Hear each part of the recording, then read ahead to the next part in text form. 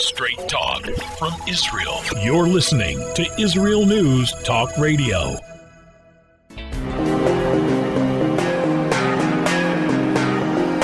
Political hitman.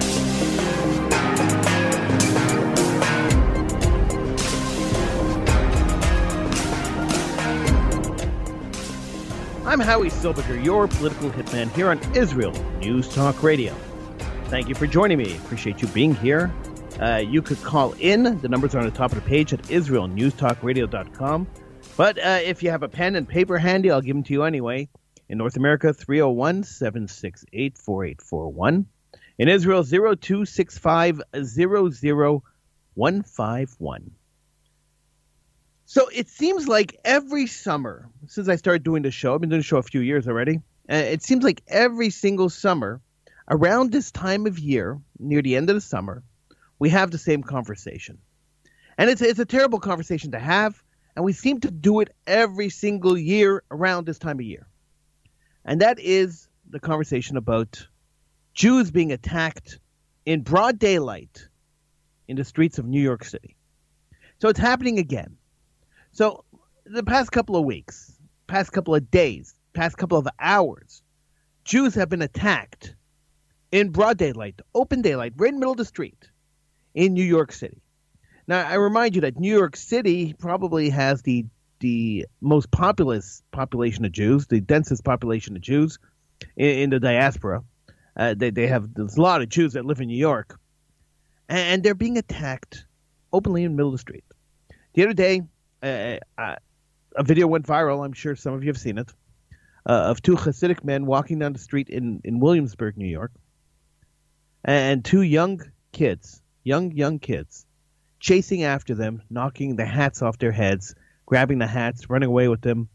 Another video that was circulating this week was a Hasidic man being kicked in the street and being chased into a building. Just a couple of hours ago, a couple of Jews were sprayed, again in Williamsburg, which is a predominantly Jewish area, were sprayed by fire extinguishers. They were attacked by fire extinguishers. The hate being shown to Jews is unprecedented, and it's been happening in New York for years. The attacks now are the highest level of attacks on Jews in New York in decades. So one has to wonder what's going on. One has to wonder, why are Jews constantly being attacked in broad daylight? And apparently the people who are attacking them have no fear of retribution, no fear of reprisal, no fear of consequence. We know that New York has a crazy law where you commit crimes, you get arrested and then you get released right away. There's no bail in New York, so no one holds you. You're not remanded for anything. You get arrested, you get released. So we know that there's this craziness going on in New York, California. There's a couple of states that have this craziness going on, where suddenly people commit hellacious crimes are not held. They're out in a couple of hours, so nobody cares about committing crimes anymore. But we have this case where Jews are the target, and one has to wonder, why are Jews the target? Now, we know that the last time Jews were attacked in broad daylight in the middle of the street on a continuous basis, it didn't end well for the Jews. We know that the last time that Jews were attacked in the middle of the street, that were beaten in the middle of the street, it really didn't end well for the Jews. I know I said it twice, but I think it was worth repeating. So what are we supposed to do now? We have a problem. There's a major problem. So actually, there's about 100 different problems that are placed into one major problem. So what is the problem? What's the first one? Let's dissect this. Let's spend our time dissecting this, and you could join in the conversation. Call in.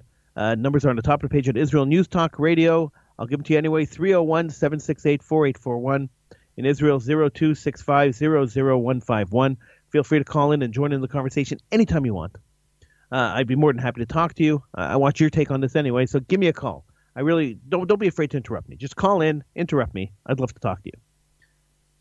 So let's dissect the problems one by one. So problem number one is that Jews in the diaspora have this victimhood mentality. Now, what do I mean by victimhood mentality? And people, and when I say these things, a lot of people look at me and say, "Oh, you're being anti-Jewish." No, not at all, not at all. I say these things because I feel that this is things that have to change. We have to change this. If we don't change this in our mentality, if we don't change our outlook as to our place in society, which, by the way, North America probably doesn't exist anymore, but let's put that aside and say that the majority of Jews that are in North America are here by choice. They could be living in Israel. Whoever's in North America is in North America by choice. And if you're in North America by choice, then you feel that you have a place in society and you feel that you're comfortable in society. That's why you stay. There's no other reason to stay anywhere you live. There's no reason to stay there if you don't feel comfortable living there. So Jews are too comfortable living in the diaspora. The assimilation factor has taken over, and Jews have become very, very comfortable living amongst the non-Jews.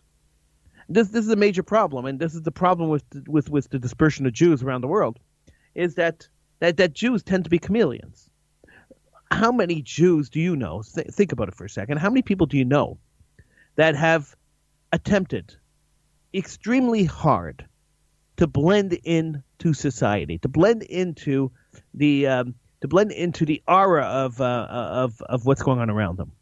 So we know that the assimilation rate in the United States and Canada is somewhere around 58% of. When I say the assimilation rate, I'm talking about intermarrying Jews. So we know the death rate of the Jewish religion, the death rate of Jewish culture, is about a 56%. It could be a little higher now, but it was around 56%. The last statistic I read. So we know that that's where where Jews are dying. This is the death of Judaism. At 56%, it can't survive very long. We know that Jews change their names because they want to fit into society. A name like Goldsmith is not going to make you fit into society, so they change their name. We know that Jews, they eat non-kosher and they don't keep Shabbats, they don't keep Sabbaths because they want to blend into society. They want to be like everybody around them. The problem that we have, and this is problem number one, we'll go over two or three of them over the course of the show. The problem number one that we have is that Jews who care about Judaism, Jews who are committed to Judaism, Jews who are Orthodox or who have some kind of religiosity, have done a really, really bad job teaching their community the importance of Judaism and Jewish tradition. We've done a terrible job, an unbelievably bad job. If you look at other religions, I'm going to say Islam, just because Islam is a great example. Islam is one of those religions where either you're Islamic or you're not Islamic. There's no in-betweens, right? There's no gray area. And I think that's pretty much the way you should be running religions. Look, God gave you a path to follow. God gave you a lifestyle to follow. And I don't think that we should be playing with God's word. We shouldn't be parsing God's word. And so in the path that we follow, we should be following the path. Now, I'm not saying everybody has to be the same level of religiosity, but at least we should acknowledge the fact that there's a God, there's a Torah, and that we have rules that we have to follow. Now, if you choose not to follow the rules, that's fine. I'm not going to judge you. It's not for me to judge you. But at the same time, the more people that choose not to follow the rules, the more people who choose to ignore the word of God, to ignore the word of Torah, are hastening the death of Judaism in the diaspora. All right, so that's problem number one. So we know that problem. That's the problem. The rabbis of the Orthodox rabbis have done a dismal job in selling religion to the masses. When there are so many temptations out there, and we know that human nature gravitates towards the temptations, we've done a horrible job in trying to convince our children not to jump headfirst into the temptations. It drives me crazy sometimes. I teach in I used to teach in high schools, and some of the students that I had have friended me on Facebook after I left the school. They friended me on Facebook. They friended me on Instagram, And I watch some of the debauchery, and I see some of the debauchery that these people are living, the debaucherous lives they're living, the godless, soulless lives that they are living. And it pains me. They went to a Jewish school. They paid hundreds of thousands of dollars to go to a Jewish North American day school, and they are living totally un-Jewish lives. So somewhere in between teaching them about Judaism, teaching them how to live as a Jew, and the practical application of living as a Jew, somewhere between one and the other, we lost the message somewhere. The message got cut somewhere. So this is problem number one we have in the reason that we were getting beaten in the streets. This is problem number one. Now, I'm not blaming the victim. Of course not. The perpetrator should be arrested. Perpetrators of these crimes should be arrested and should be tried. And there are other factors involved. But these are some of the factors that we're not helping ourselves.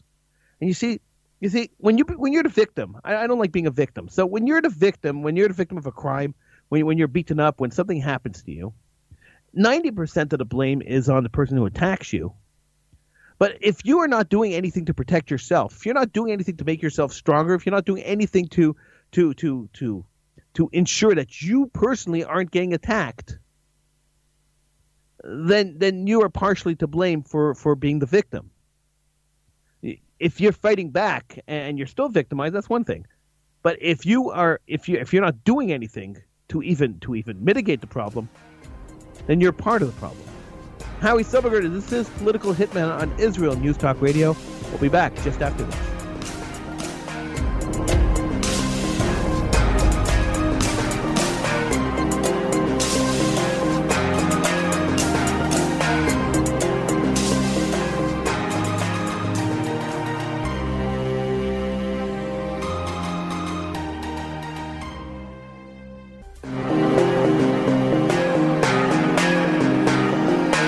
Political Hitman.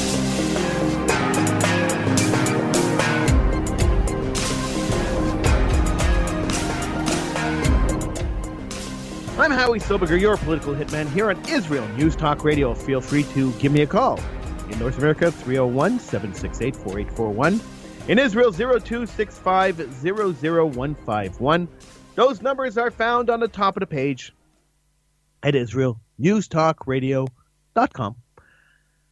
So, we're going over some of the reasons why Jews are victims and why Judaism is falling apart in North America. This is a common theme. And every year, around this time of year, I have the same conversation because every year around this time of the year, Jews are being attacked in the streets in New York City. And it's happening again. Last couple of weeks, tens of Jews have been attacked already in the streets of New York. The government's doing nothing to protect them. The police have not really done much to protect them. And Jews are being attacked. And we know what happened the last time Jews were attacked in the streets, and we don't want that to happen again. So, just before the break, I was telling you that one of the big problems we had was that we're a fractured nation. Now that's by design. I'm sure God designed it this way, that we're a fractured nation. You have 3 Jews and 4 opinions on what Judaism is, and that is not healthy for a religion. A coherent vision is really what's the healthiest part of a religion. The healthiest thing that you could do for any movement is a coherent vision. Now problem number 2 we have, and let's just move on to problem number 2. Problem number 2 we have is that our Jewish organizations that are there to protect us, and I use that in quotation marks because it's not really true, but the Jewish organizations that are allegedly there to protect us don't. They don't, and there's various reasons why they don't. I mean, they give good lip service. Anytime there's an attack on Jews, the ADL will get up and pontificate on how horrible it is, and you might hear from some of the other organizations that get up and they pontificate, and they stand on their soapboxes screaming that this is terrible, this is unbelievable, and something must be done, but they never do anything to change the situation. So you have to look at the situation and ask yourself, why don't they do anything to change the situation? And the answer to that question is quite simple, because it's not in their best interest. Where would the Anti-Defamation League be? And they broke off from B'nai B'rith years ago, but where would they be if there was no Jew hatred? So if we solved the problem of Jew hatred tomorrow, and Jew hatred did not exist anymore in North America, what would happen to the ADL? Well, they would dry up and die. And the reason they would dry up and die is because their entire funding campaign, their entire funding, all the money they make, everything that they do is based on the fact that there are haters out there attacking Jews.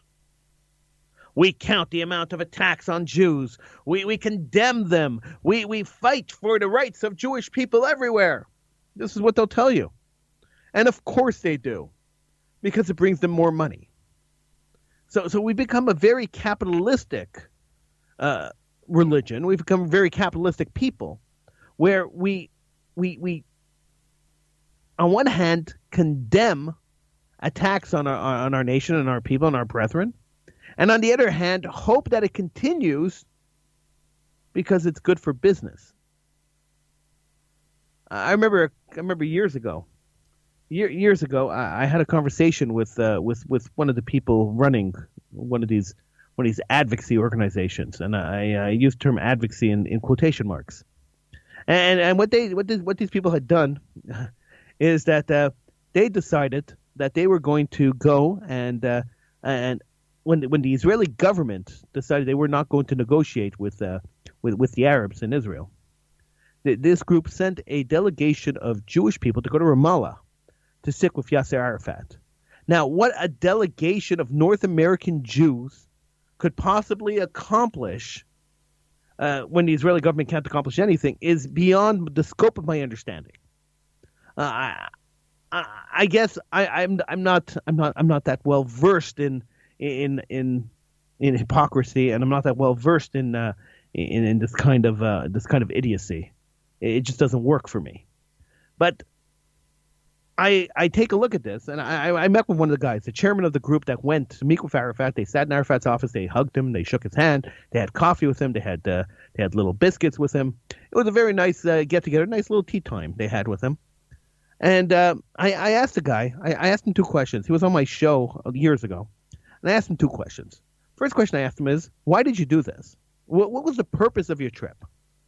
And so, once again, out comes the soapbox. He steps up onto the soapbox, and He starts telling me that, for years the Jews have been oppressing the Palestinians, and for years we've sat by and we've watched, and it became quite evident that the Israeli government wasn't interested in negotiating a peace deal with the Palestinians.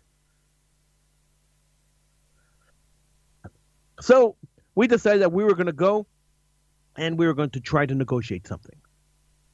And I said, who asked you to do that? Like, who died and made you the negotiator? And there was silence. And the guy says to me, nobody. And I looked at him and I said to him, nobody? So you took it upon yourself. The Israeli government came out and said, we're not negotiating anymore. There was a terror attack or there was something happened. We're not negotiating anymore. And then you took it upon yourself as a self-righteous person living in North America to make an appointment with Yasser Arafat, arch-terrorist Yasser Arafat, a man who has the blood of Jews and Americans and French people on his hands, a terrorist. You wanted to go and meet with him and thought that you could negotiate something that the Israeli government couldn't negotiate? That you would have success in coming to some kind of peace deal that the Americans, the British, the French, the entire world, and the Israelis couldn't do, but you, the president, the volunteer president of whatever organization that you're president of, are able to do it because you're American? Isn't that laughable? I said, what did you accomplish? That was my second question. I only had two questions. There wasn't much more I could possibly ask this moron. I only had two questions. I asked him the second question. I said, what did you accomplish? He said, after a long talk with Mr. Arafat, he decided that he was going to go back to the negotiating table with the Israelis. So we accomplished that. And I looked at the guy. He was sitting right across the table from me. And I looked at him and I had this dumbfounded look on my face. And you can't even respond. I mean, there's no words that you could say that could respond to a moronic statement like that. I said to him, all right, thanks for coming in. I sent him away. There was nothing else I wanted to ask him. The man disgusted me. So when we debase ourselves, because we want to feel self-important, so we debase ourselves to feel self-important, and we rely on these Jewish organizations that don't really care about the community and only care about self-enlargement, self-aggrandization, self-importance, then we have a big problem. We have a huge problem. Now, I know many people are going to disagree with what I'm saying here. I know many people are going to think I'm being pretty harsh on these organizations. Many people are going to say, Howie, what are you, crazy? The ADL's done great work in the United States. They fought Farrakhan. They fought this guy. They fought that guy. They've done great work. But if you think about it and just sit back and remove yourself from the emotions of Jew hatred and just look at it from an outside perspective, you'll realize that the only reason these organizations exist is because the Jew hatred exists. And if Jew hatred disappeared tomorrow, so would these organizations. There'd be no reason for them. They would vanish. And so it's in their best interest to speak out loudly about Jew hatred, but also it's in their best interest not to encourage the total eradication of it. I know it's scary, it's sad, it's unbelievable to think about that. But if you think about it logically, that's really where we stand. And you're going to call me a cynical. You could do that. That's fine. I am a cynical, so I don't get offended. But that's the way I see it. You might see it differently, and give me a call if you do. 301-768-4841 in North America, 02-650-0151 in Israel. You can find the numbers on top of the page at israelnewstalkradio.com. Feel free to call in. Let's talk about this. Were you ever involved in one of these organizations? Maybe you were, and maybe you'll agree with me. Maybe you won't agree with me. That's fine. Let's talk. Give me a call. Numbers on top of the page at israelnewstalkradio.com. So that's number two. Number three. We'll look at number three. The third reason that Jews are always a target is that we have this appearance that we are a weak race, that we are weak people. We give off this aura of weakness. We don't give off an aura that we're strong and mighty Jews. We give off this aura that we're weak pipsqueak Jews, and this is a problem, much like in the Middle East, and it's amazing how a lot of people, there are many people out there who don't understand Middle Eastern mentality, but much like the Middle East, if you don't show that you're mighty, then you're weak. And if you're weak, then you're a target. And if you're weak, then stronger armies are going to take you over. This is it. I mean, the mentality is like that. If I come and hit you and you don't hit me back hard, then I'm going to hit you again. And if you don't hit me back harder, then I'm going to hit you again and again and again. And so when strong Jews get up in a community, they are usually called lunatics. Think about that for a second as we go to break. I'm Howie Silberger. This is Political Hitman on Israel News Talk Radio. We'll be back just after this.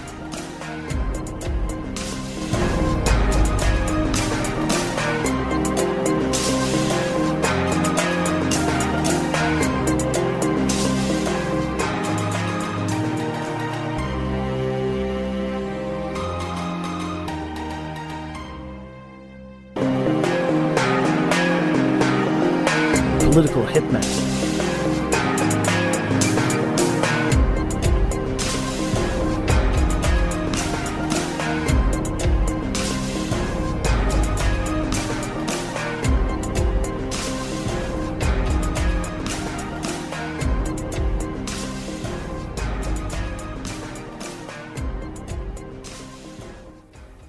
I'm Howie Silberger, your political hitman here on Israel News Talk Radio.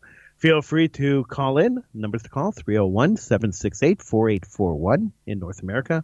In Israel, the number is 02-650-0151. Jews are being attacked on the streets of North America and in streets in Europe in particular. And it's unbelievable that this is happening. It's unbelievable that there's nobody fighting back. That people who are being attacked are incapable of fighting back, and this it's almost self-destructive. So the next point I wanted to make was that we are living in a time.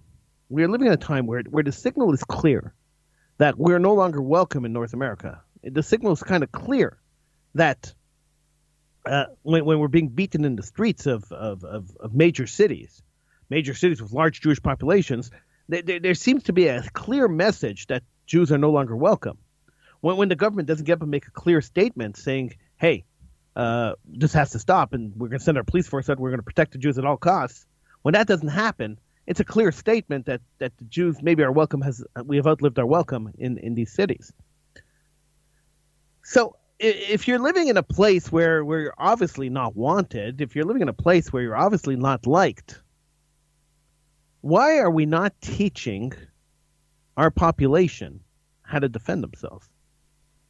Why is it that whenever a strong Jew gets up to defend the Jewish people, you think about people like Rabbi Meir Kahana, think about people like Irv Rubin of the Jewish Defense League, think about other Jews who have stood up to fight and to defend the Jewish people and to put their bodies first and to put themselves in the front and put their people before themselves and put themselves on the front lines to fight against Jew haters.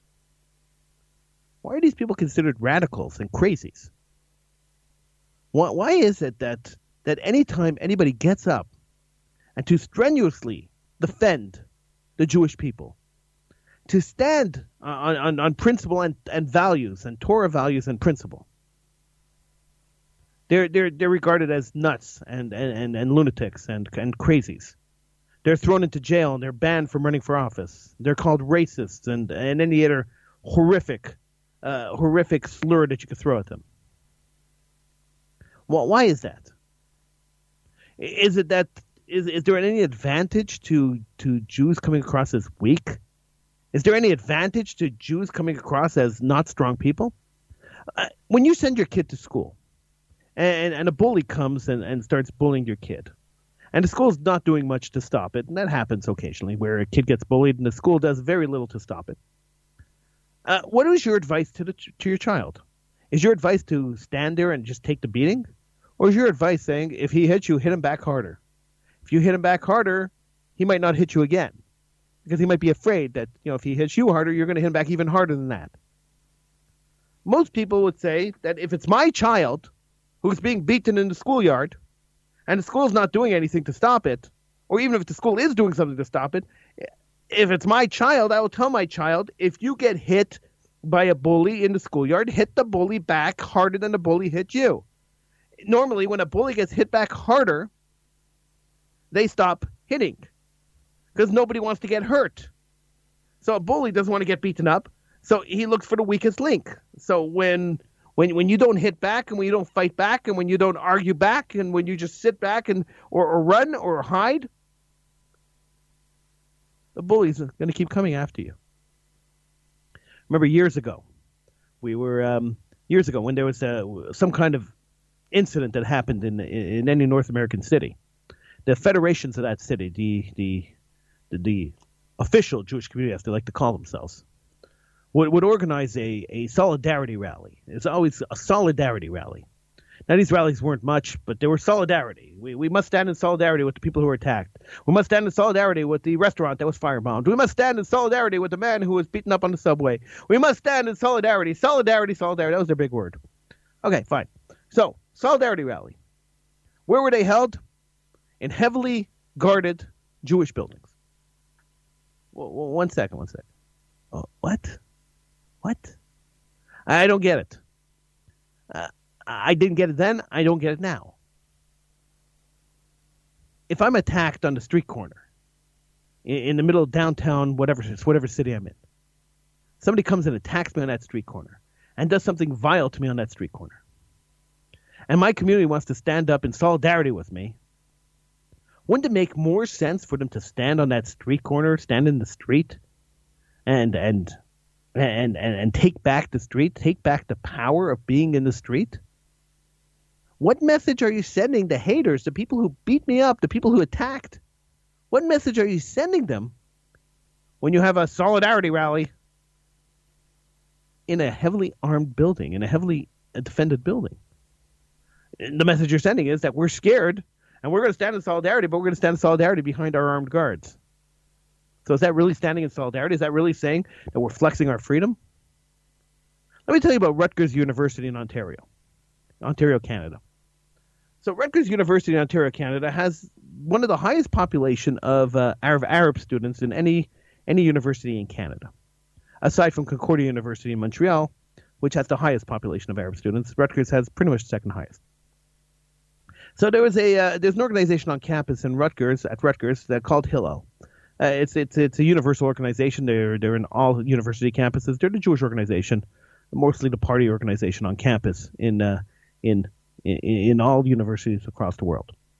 So the Hillel at Rutgers has an office, like most universities, they have an office, and their office is the place where all Hillel events happen. So while the Chinese Students Association and the Arab Students Association and the Solidarity for Palestinian Human Rights Organization and the Kite Club have events all over campus, and they rent space on campus, and they do stuff on campus, Hillel does stuff only in their office.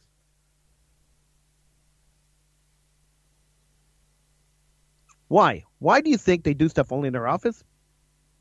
Because they learned their lesson. This is what I was told by one of the presidents of Hillel.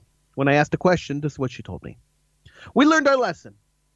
We had a speaker come. We rented a room. We had the speaker come into the room. They were going to talk about Israel advocacy or some kind of advocacy.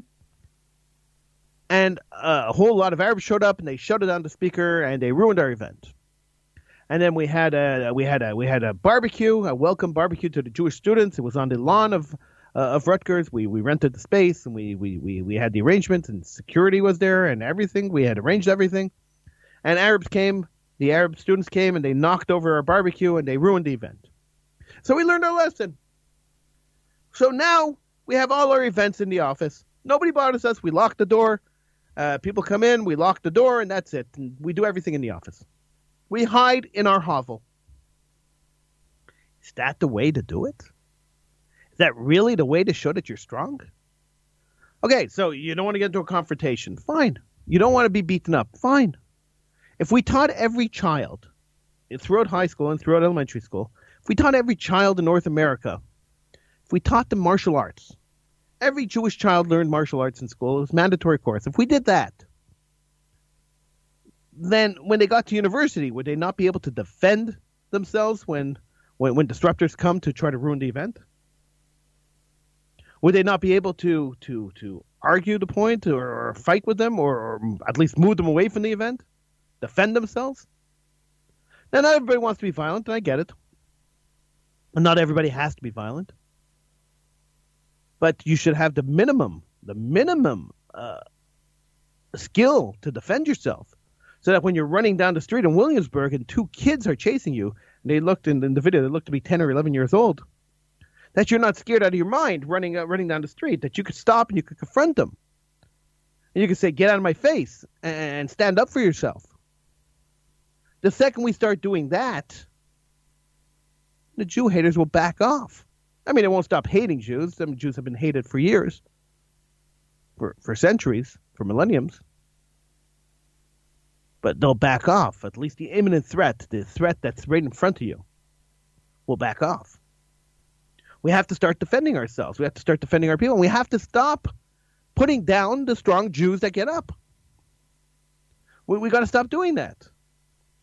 A couple of years ago, on a major university campus, there was an Arab event calling Israel an apartheid state and a genocidal state. So it's an apartheid state and a genocidal state. You see, it's hand in hand, two wonderful things.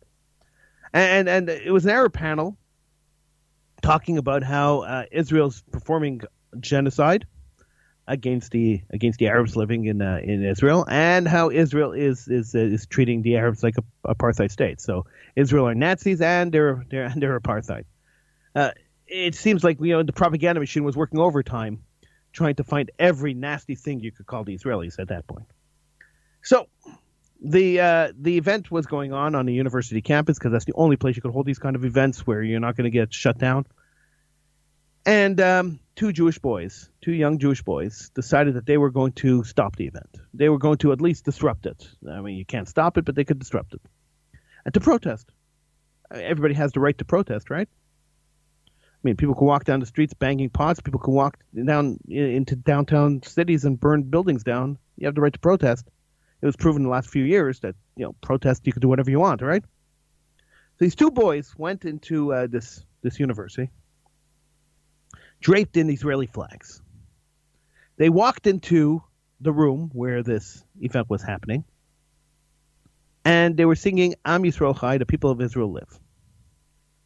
And they walked up to the front of the podium, just singing the song, and they stood in front of the podium, and they were screaming, "Long live Israel! Long live Israel!"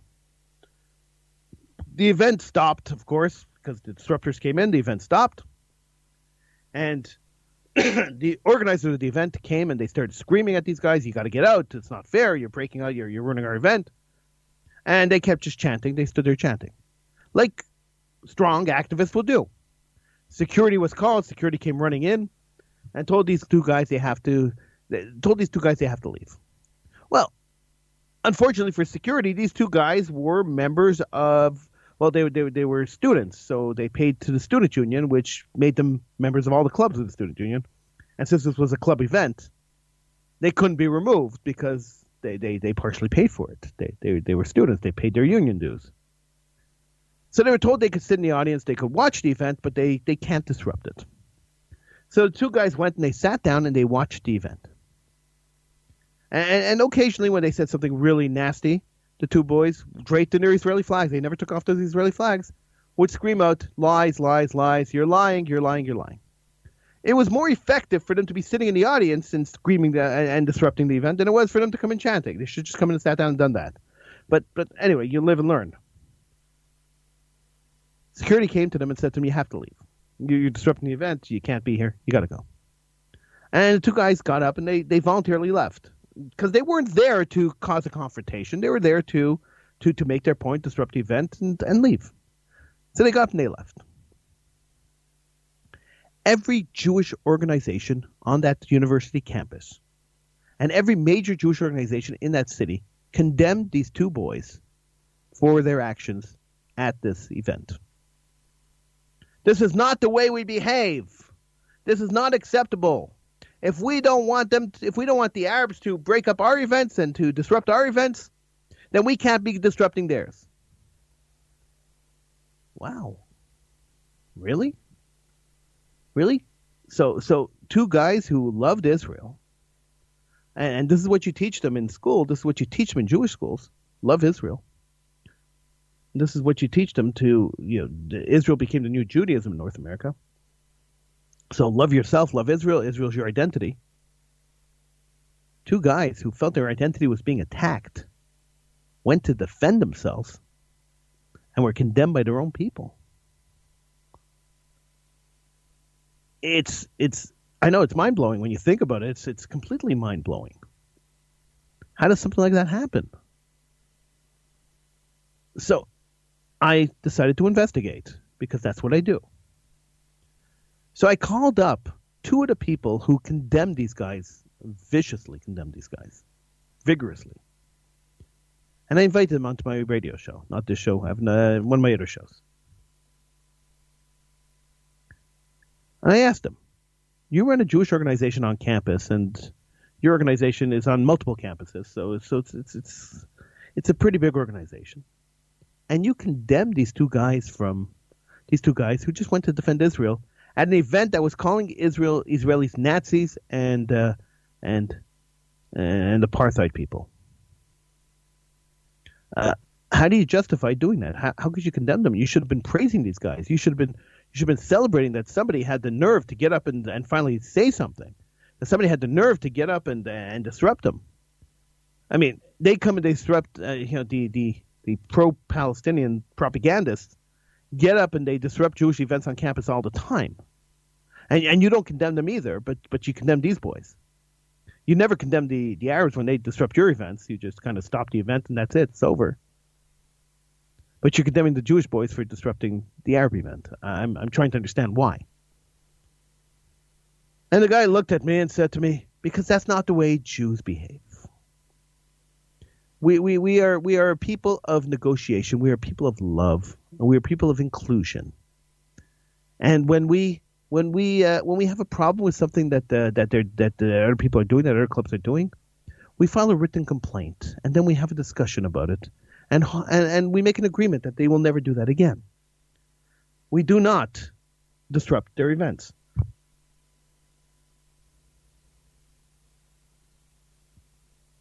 I looked at him and I said, I understand.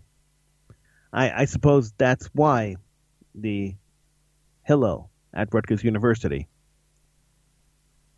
does all their events in their office. So, as long as we're not willing to defend ourselves, as long as we're not willing to fight back, as long as we're not willing to step out of our comfort zone and to make other people uncomfortable, as I do on the show, I make other people uncomfortable, that's fine. As long as we're not willing to do that, then we're always in imminent danger. So what's the solution? Where do we go from here? How do we solve this problem? I mean, I could go on and on and on about this. I mean, there's hundreds of other examples and hundreds of other points I can make. But the truth is that we could talk about this till we're blue in the face and nothing's going to change. So how do we make a concrete change? What do we do to change things? Well, there's a couple of choices, and it all depends on what your end goal is. So, choice number one, we could always pack up and move to Israel. We could always say, all right, life for American Jews, life for Jews in diaspora is over. Israel exists. It's time to go. And we could get up and we could leave and we could go to Israel. That's something we could do, no problem. And Israel has the right of return. You're Jewish. You could go to Israel anytime. And as things get worse and worse in America, Jews are being attacked in the middle of the streets now.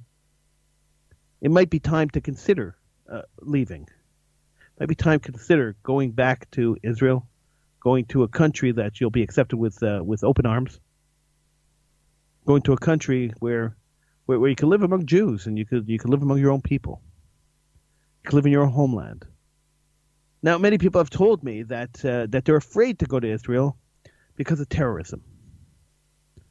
Because they don't want to get caught in a terror attack. Unfortunately, terror attacks happen in Israel. Rockets get launched into the country. Israel is surrounded by people who don't like Israel. But the danger of living in Israel is magnified 300,000% by a biased North American media. If you believe everything you see on television and you believe everything you hear and everything you read, you should be afraid to go out on the street. You should be afraid to cross the road. Because more people die of car accidents than die of terrorism anywhere. So that should not be a factor into your decision making. But putting that aside, if you decide that you want to stay in North America, you have to take some concrete action. And taking concrete action doesn't mean building fortresses, doesn't mean spending tens of millions of dollars on security and building walls and moats and having snipers on the roof and armored buses. That's not what you should be doing. Concrete action means that Jews should be standing up for themselves, that we should be designing. We should be raising our children to be able to defend themselves. We should be raising our young to be able to defend Israel, both politically on campus with political arguments, fighting back and forth politically, and physically. We should be able to. We should be unified, meaning that we should have one vision as a people, and that vision is the survival of the Jewish people. That should be our vision. And we should hold to that vision and be uncompromising in that vision.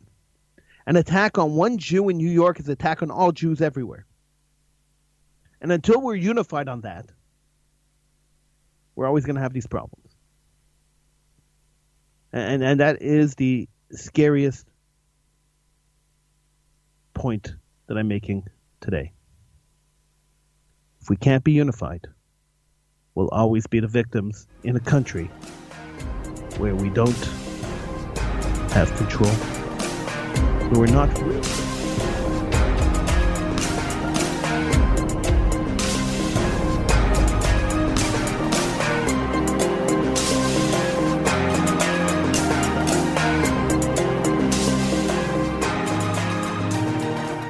If you love Israel News Talk Radio, then you'll love our Facebook page. We keep you up to date on what's happening in Israel, plus little surprise treasures that we don't share on the radio. Go now to follow us on Facebook. Just look for the Israel News Talk Radio Facebook page, and don't forget to subscribe and follow us by clicking on the like button. We post great stuff there that you'll want to share. Israel News Talk Radio on Facebook and Israel News Radio on Twitter. If you're hearing this message, everyone else can too. Advertise with Israel News Talk Radio and get your message out to people. We'll build a personalized package for you. Contact advertising at israelnewstalkradio.com. Straight talk from Israel. You're listening to Israel News Talk Radio. Hey, this is Jake in Anchorage, Alaska, and I love listening to all the super interesting interviews and up-to-date information on what's happening in Israel. Hello, this is Anna King, originally from London, now living in Israel. And what can I say? Israel News Talk Radio is my cup of tea. My name is Bhaskar. I'm from India, and I love listening because you get to know the truth and wonderful voices from this lovely country. Mom! Okay, wait a minute. Hi, this is Chava Dax, and I'm calling from the rolling hills of Malaya Dumim, just north of Jerusalem. I always listen to Israel News Talk Radio to get all the latest news and commentary and to keep me up to date every day. This is Sarah Dax from Malaya Dumim, and I'm 12. I wish Israel News Talk Radio was boring so my mom wouldn't listen to it all the time. Mom! You're listening to Israel News Talk Radio. News, opinion, and more. You're listening to Israel News Talk Radio.